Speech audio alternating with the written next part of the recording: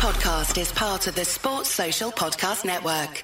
Hello and welcome to another video and podcast from fantasyfootballscout.co.uk. My name is David and today we are going to have a look at perhaps the biggest talking point in FPL of recent weeks, which is whether or not we should be going without Erling Haaland. I know it feels like sacrilege to say it, but it is a movement that has gained some traction and some success in the last couple of weeks, considering that Manchester City have largely underwhelmed without Rodri in the team, and it's been two defeats on the spin for Manchester City. Not the sort of thing we are used to, but those of you who went without Haaland have benefited from that. That has got a number of people wondering if perhaps they should do the same thing. He is, of course, the most expensive asset in the game, 14 million, so he does take up a big chunk of your budget. So it does make sense that we would always question this if we can, because there are definitely other ways you can spend the money.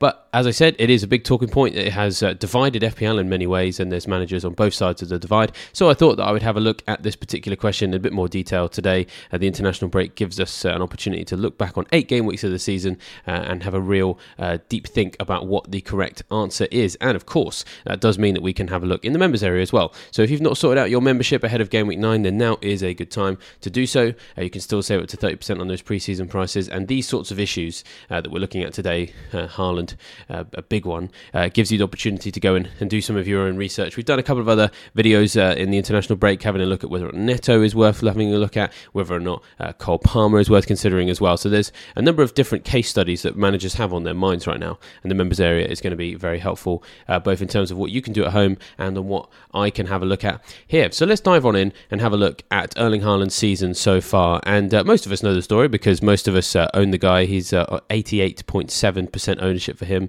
which is a little bit low right now. It has been up in the 90s until recently, but it was a 13-point haul in game week 1 against Burnley, then 2 points against Newcastle in game week 2, 4 points against Sheffield United in game week 3, 20 points against Fulham in the 5-1 win in game week 4, 6 points against West Ham and Forest respectively. Back-to-back wins there for City. They in fact won all 6 of their first 6 games, but it has been 2 defeats on the spin, as we mentioned earlier, 2 points in each of those games, so just 4 points for Haaland in the last 2 games, which has got people thinking, or rather people had been thinking before these games, what can we do without Haaland in the team? Alvarez is doing quite nicely on his own as an FPL asset. Maybe I can go without. And if you did that over the last 2 weeks, it has worked. But the question is, can it continue to work? Now, let's have a look at, let's contextualise some of those points a little bit to really sort of get started on this. 55 points for Haaland so far. So he's the third highest FPL asset this season, behind only Watkins and Salah, which, you know, sounds fairly good, but is, I suppose, slightly below what you'd expect for him. And it is worth pointing out he's only 7 points ahead of Alvarez, who is literally half his price now. 7 million, 14 million is the price of the two strikers, just 7 points behind. And what that does mean for Haaland's value is, regardless of whether or not you think he's a good asset to have in your team, I think we all acknowledge that he's not exactly a value king in FPL, because he does cost a lot, and therefore he isn't really performing like a 14 million asset. I think most people would agree with that, even if they've got him, because, you know, the price is just so big. So and the stats back that up. So when we look at points per million spent, and this is just among forwards, so this doesn't even include midfielders and defenders and goalkeepers, where we would imagine there to be even more people above him in this list. What we've got on the screen is, points per million spent among forwards, and we've got Mateus Cunha at Wolves, Archer at Sheffield United, Darwin, João Pedro, Evan Ferguson, Mikel Antonio, Taiwo Awoniyi, Dominic Solanke, Eddie Nketiah, Alexander Isak, Johan Wissa, Lyle Foster, Odsonne Edouard, Carlton Morris, Julian Alvarez and Ollie Watkins, all offering better value just among forwards than Haaland so far this season. His 3.9 points per million spent, everybody else much higher. Watkins and Alvarez especially up there very high, 6.9 points per million spent for the Man City man and 7.3 points per million spent for Watkins. So Haaland is not really in a place where we can say he's offering value, but does that make him a bad asset? Well, that's what we're going to have a look at now, because there's more to it simply than just the value, because there's all sorts of things like ownership and his ongoing goal threat that we have to consider. So let's now move on to some of the numbers that have underpinned Haaland's season, because he has been a bit of a pace setter for basically the entire division. As much as those points perhaps aren't as much as you would like, maybe those the value isn't as much as you would like, all signs suggest that Haaland is in a really good place offensively, and perhaps maybe just hasn't been delivering on his his threat as much as we'd like based on these numbers. So, shots inside the box so far this season, Haaland's had 32. That is 8 more than the second best there. So Watkins and Rashford are on 24 apiece. Then you've got Visser on 22 and Morris on 20. So he's 12 ahead of the 5th most persistent asset. And this is in all of FPL now. This is all assets thrown in together. 19 for Salah. So that's not far off being double the amount of shots in the box that Salah's had. So he has been a very persistent shooter. And for someone who scored a ridiculous amount of goals last season, someone like him shooting regularly is going to be very ominous and very scary for those of us who don't have him in their team, and mildly reassuring for those of us that do. In terms of the quality, again, Haaland is miles ahead of everybody else. 15 big chances. That's 5 more than the second best in this category, which is Alexander Isak on 10. Then you've got Jackson on 9, Watkins and Nunez on 8 apiece. Now, the only area where perhaps maybe we might want to see a little bit of an improvement from Haaland is perhaps the accuracy, because he is still the top performing asset for this particular stat with 16 shots on target so far this season. But he's only 3 ahead of the second place Maddison and only 5 ahead of about 7 players all tied on 11. That does include Salah, Bowen, Son, Bruno Fernandes, a couple of guys in there perhaps in the captaincy rotation with Haaland in the next few weeks. And so it is that shots on target we'd like to see come up a little bit, but his goal conversion rate is still good. It's around 25%. It's largely a sustainable figure.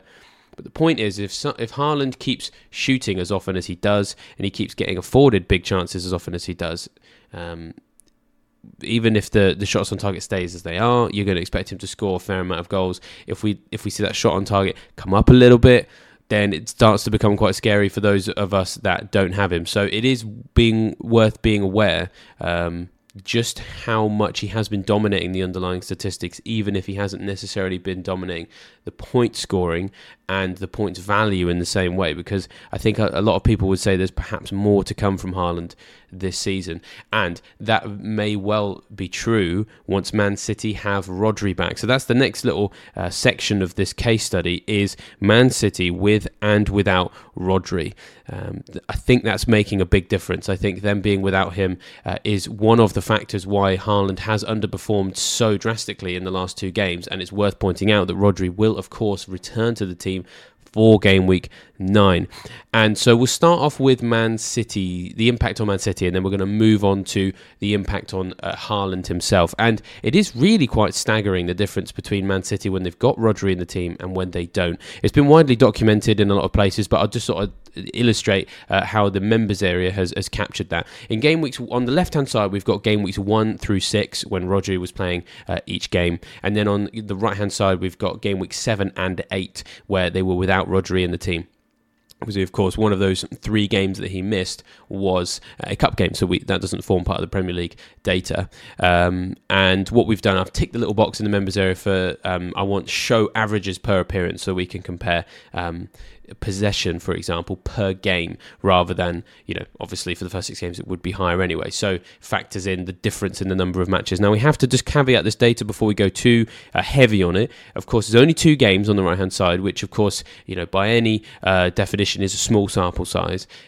There's also a big contrast in terms of opponent. We have a Wolves team that defensively hasn't really been that good this season. It's a team that City usually do very well against. And of course, Arsenal, however, a team that, Arsenal have had a good season so far. A big 1-0 win for them against Man City is a big result for them. Historically, it's been a team that Man City has still been able to dominate possession against, for example, although less so in recent years. I'm fairly confident that the last time those 2 sides met in the Premier League before Sunday was the lowest possession Man City had ever had in a Premier League game under Guardiola. Either way, a challenging fixture. Let's just put it that way. We've got an easy fixture and a challenging fixture. So it's if we had a larger sample size, we'd have a more evened out sort of concept of opposition. So those caveats are worth putting in there. However, the data is still useful and still interesting because in the games with Rodri, we see Man City so far this season averaging 66.3% possession in those games. In the 2 where they didn't, 58.8% possession. Now, in terms of the distribution much lower as well. So they're a team that's built on successful passes, 624.7 successful passes in the per game in a match where they've got Rodri there. That dropped to 488.5 in the two where they didn't. Pass completion rate down from 90.6% to 87.4%, and it kind of, we see similar trends in key areas of the field. So pass completion in the opponent's half dropping from 91.3% per game to 87.3% per game. All of these different things are dropping off. Let's move on to what that means for their goal threat then, because that's really the key stat here. What we saw was that they dropped from 17.3 goal attempts per game to 13.5 when they didn't have Rodri. The goal attempts that were big chances was 3.5 per game before, down to just 1 per game without Rodri, and then goal attempts on target down from 7.2 per game to 4.0. So massive drop off in terms of having Rodri and not having Rodri. And it's worth pointing out that from game week 9 onwards, we would expect and hope that Man City would return to numbers more like what we're seeing on the left-hand side there. I can't really see any reason why they wouldn't. They've got some challenging fixtures, but they're not necessarily challenging in a Man City way if Rodri is fit. And so let's move on to what it meant for Haaland specifically, and the same kind of rule applies. What you see on the left-hand side is what you get from Haaland when Rodri is in the team. So the drop-off here is actually even more staggering. Now, when you bear in mind that Haaland is the sort of player that quite often doesn't touch the ball very often, it probably isn't all that surprising that when City have less of the ball, that lack of touches of the ball is even more obvious. And we've got the numbers first, and then we've got the diagram as well. And so for the benefit of the podcast listeners, the numbers are as follows. In game weeks 1 to 6 for Haaland, he was averaging 5.2 shots per game, 5.2 shots in the box, big chances 2.5, and shots on target 2.5 per game. Now, they just, dropped off a cliff in these last two games. Goal attempts per game, 0.5. Goal attempts in the box, 0.5 per game. Big chances, 0. Shots on target, 0.5. Now, what that roughly translates to, what you'll see from the diagram, is that he had just one shot. He had one shot in 2 games. And when you compare the absolute cluster on the left-hand side in this XG shot map of shots in really important locations, the blobs are significantly sized, which means they are decent chances for XG, lots of them big. Wow, what a huge drop-off. And in actual fact, I was very confused when I first screenshotted this. I thought I could see 2 dots on the right-hand side. It turned out it was a smudge on my monitor, and there was in actual fact only 1. But even when I saw just 2, I was like, surely not.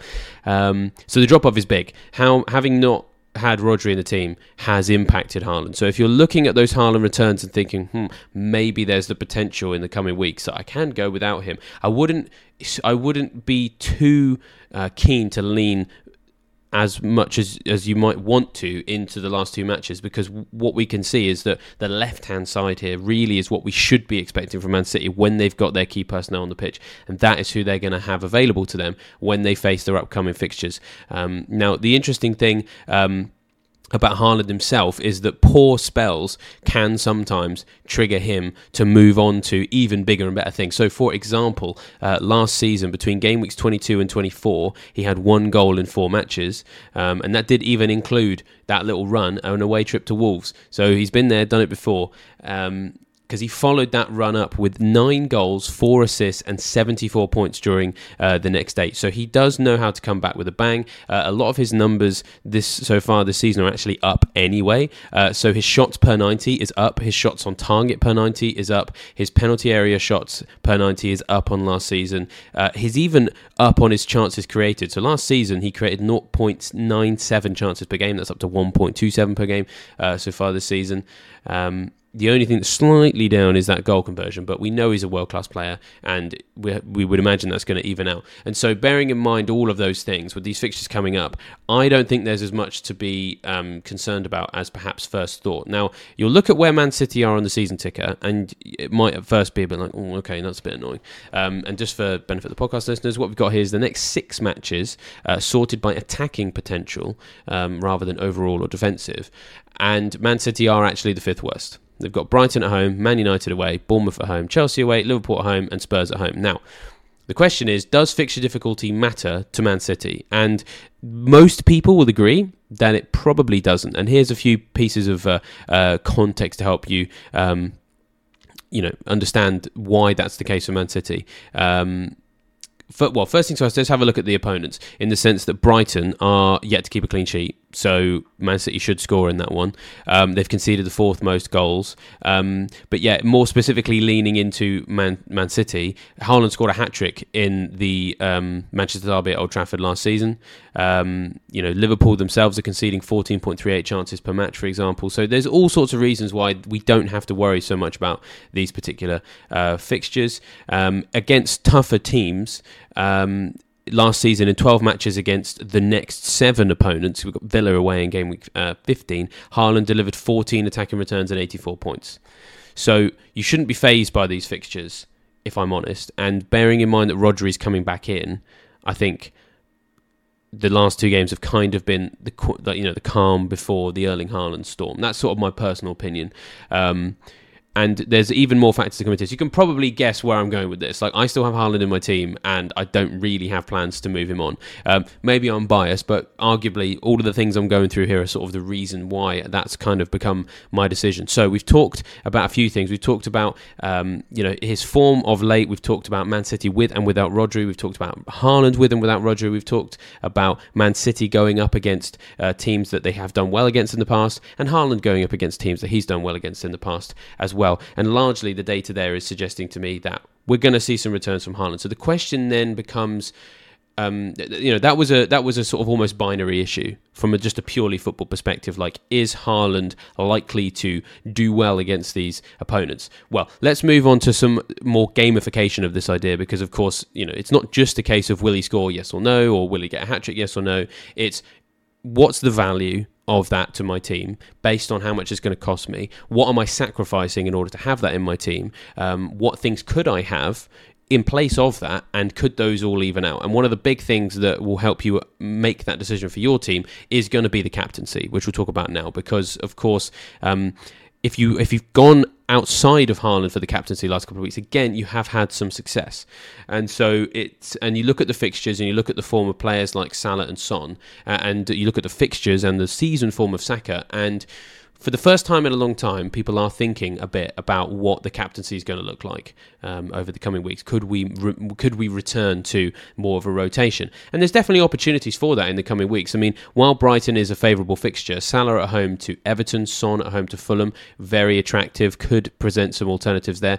Haaland, yes, got a hat-trick against Man United last season, but Salah at home to Forest, but more importantly, to be honest, Saka at home to Sheffield United. Sheffield United have been the worst defence in the Premier League by some margin this season, particularly weak from set pieces. Saka has some involvement in those, for example.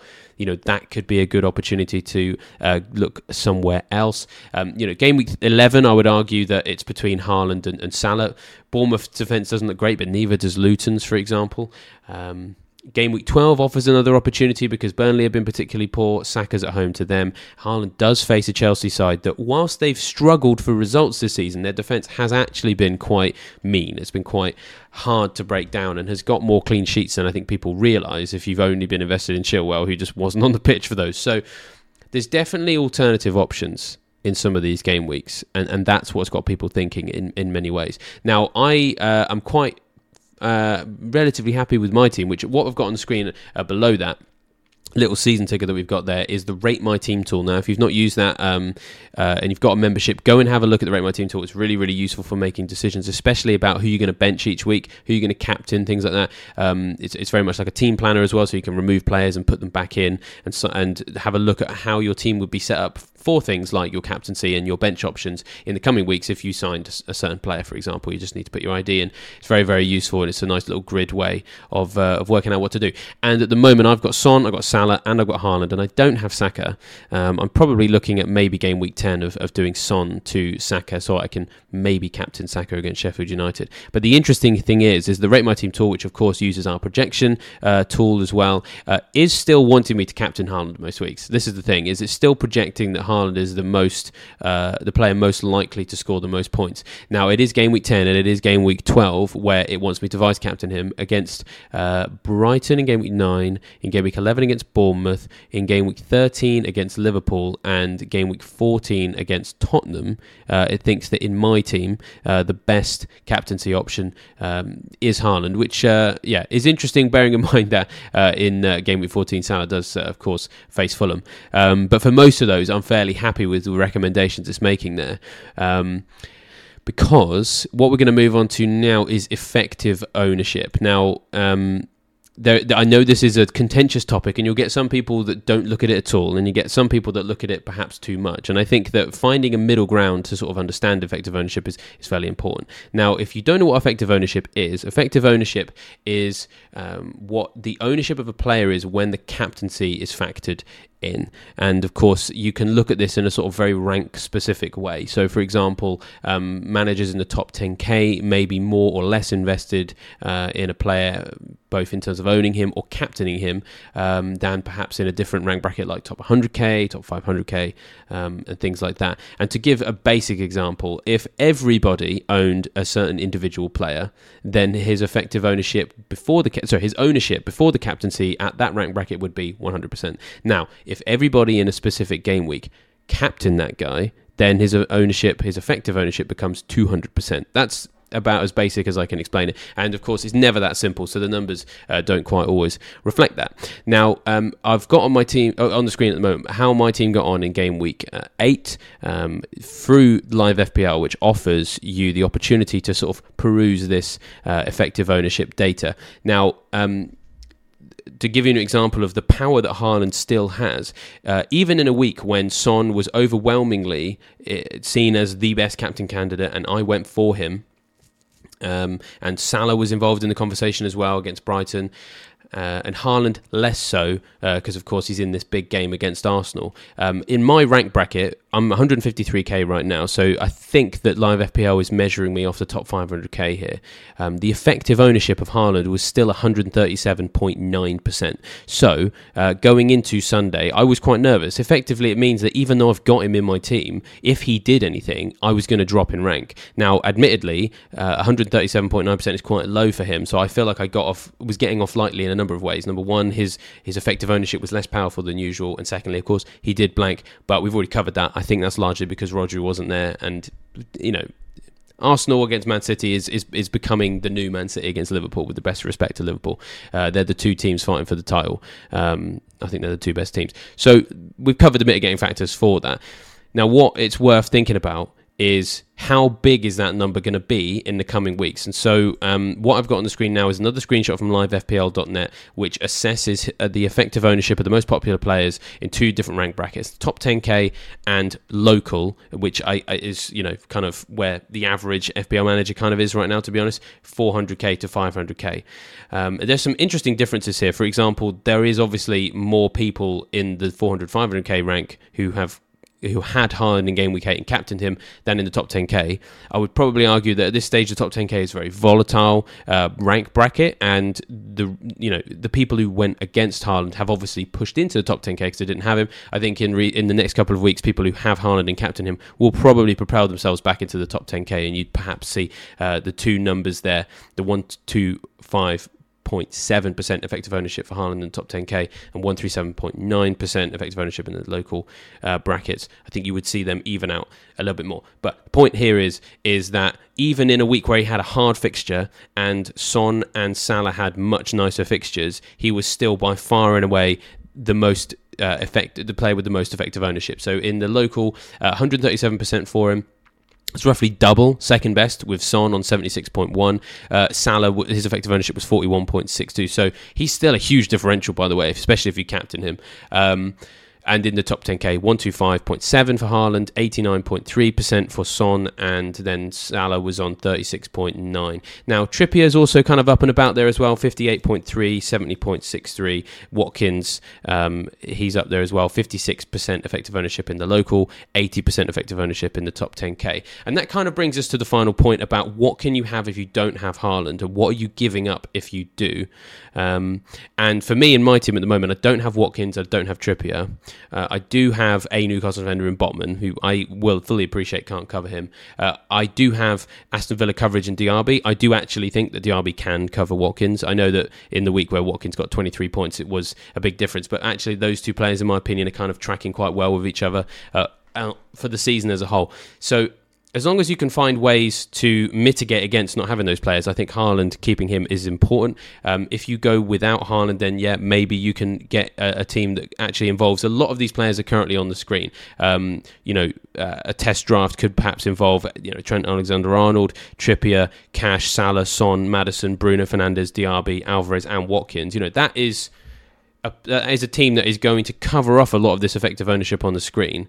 I guess my question back to you simply just would be, if that's the route you're going to go with, what are you going to do with that captaincy? Because while Son and Salah have good opportunities in the coming weeks, there are instances where Haaland's are better. And I know you'd probably still have Alvarez, but actually, whilst those two players are tracking quite well with each other for points so far, in terms of underlying numbers, Haaland is miles ahead. And I think there's a lot of overperformance from Alvarez and a bit of underperformance from Haaland. And when they even out, I think the gap could be bigger. So going back to those raw numbers again, Haaland's had 32 shots in the box this season. Alvarez has only had 13, 15 big chances for Haaland, 2 for Alvarez, 16 on target for Haaland and 10 for Alvarez. The XGI is basically double.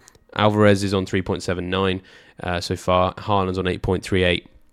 And you could turn around and say, well, he's got the penalties. Well, yeah, exactly. He's got the penalties. Wouldn't you rather captain the penalty taker at Man City than someone who's not taking the penalties? Son and Salah both on penalties. So arguably they're in a different section of this to Alvarez. So I don't think that Alvarez is a captaincy candidate. And I guess what it's worth just pointing out is as much as you feel like you could build a decent team without Haaland, you have to really bet against him still also doing well, because that effective ownership is going to be hugely damaging if you go without him. And while Son and Salah might do well, you kind of need Haaland to not do well for you to avoid being punished by that effective ownership, because it could leave you in a really dangerous position in terms of your rank. Now, I don't think going out without Haaland is always a bad idea. I think it's just about timing. I think right now, a lot of people have perhaps already deployed their wildcards.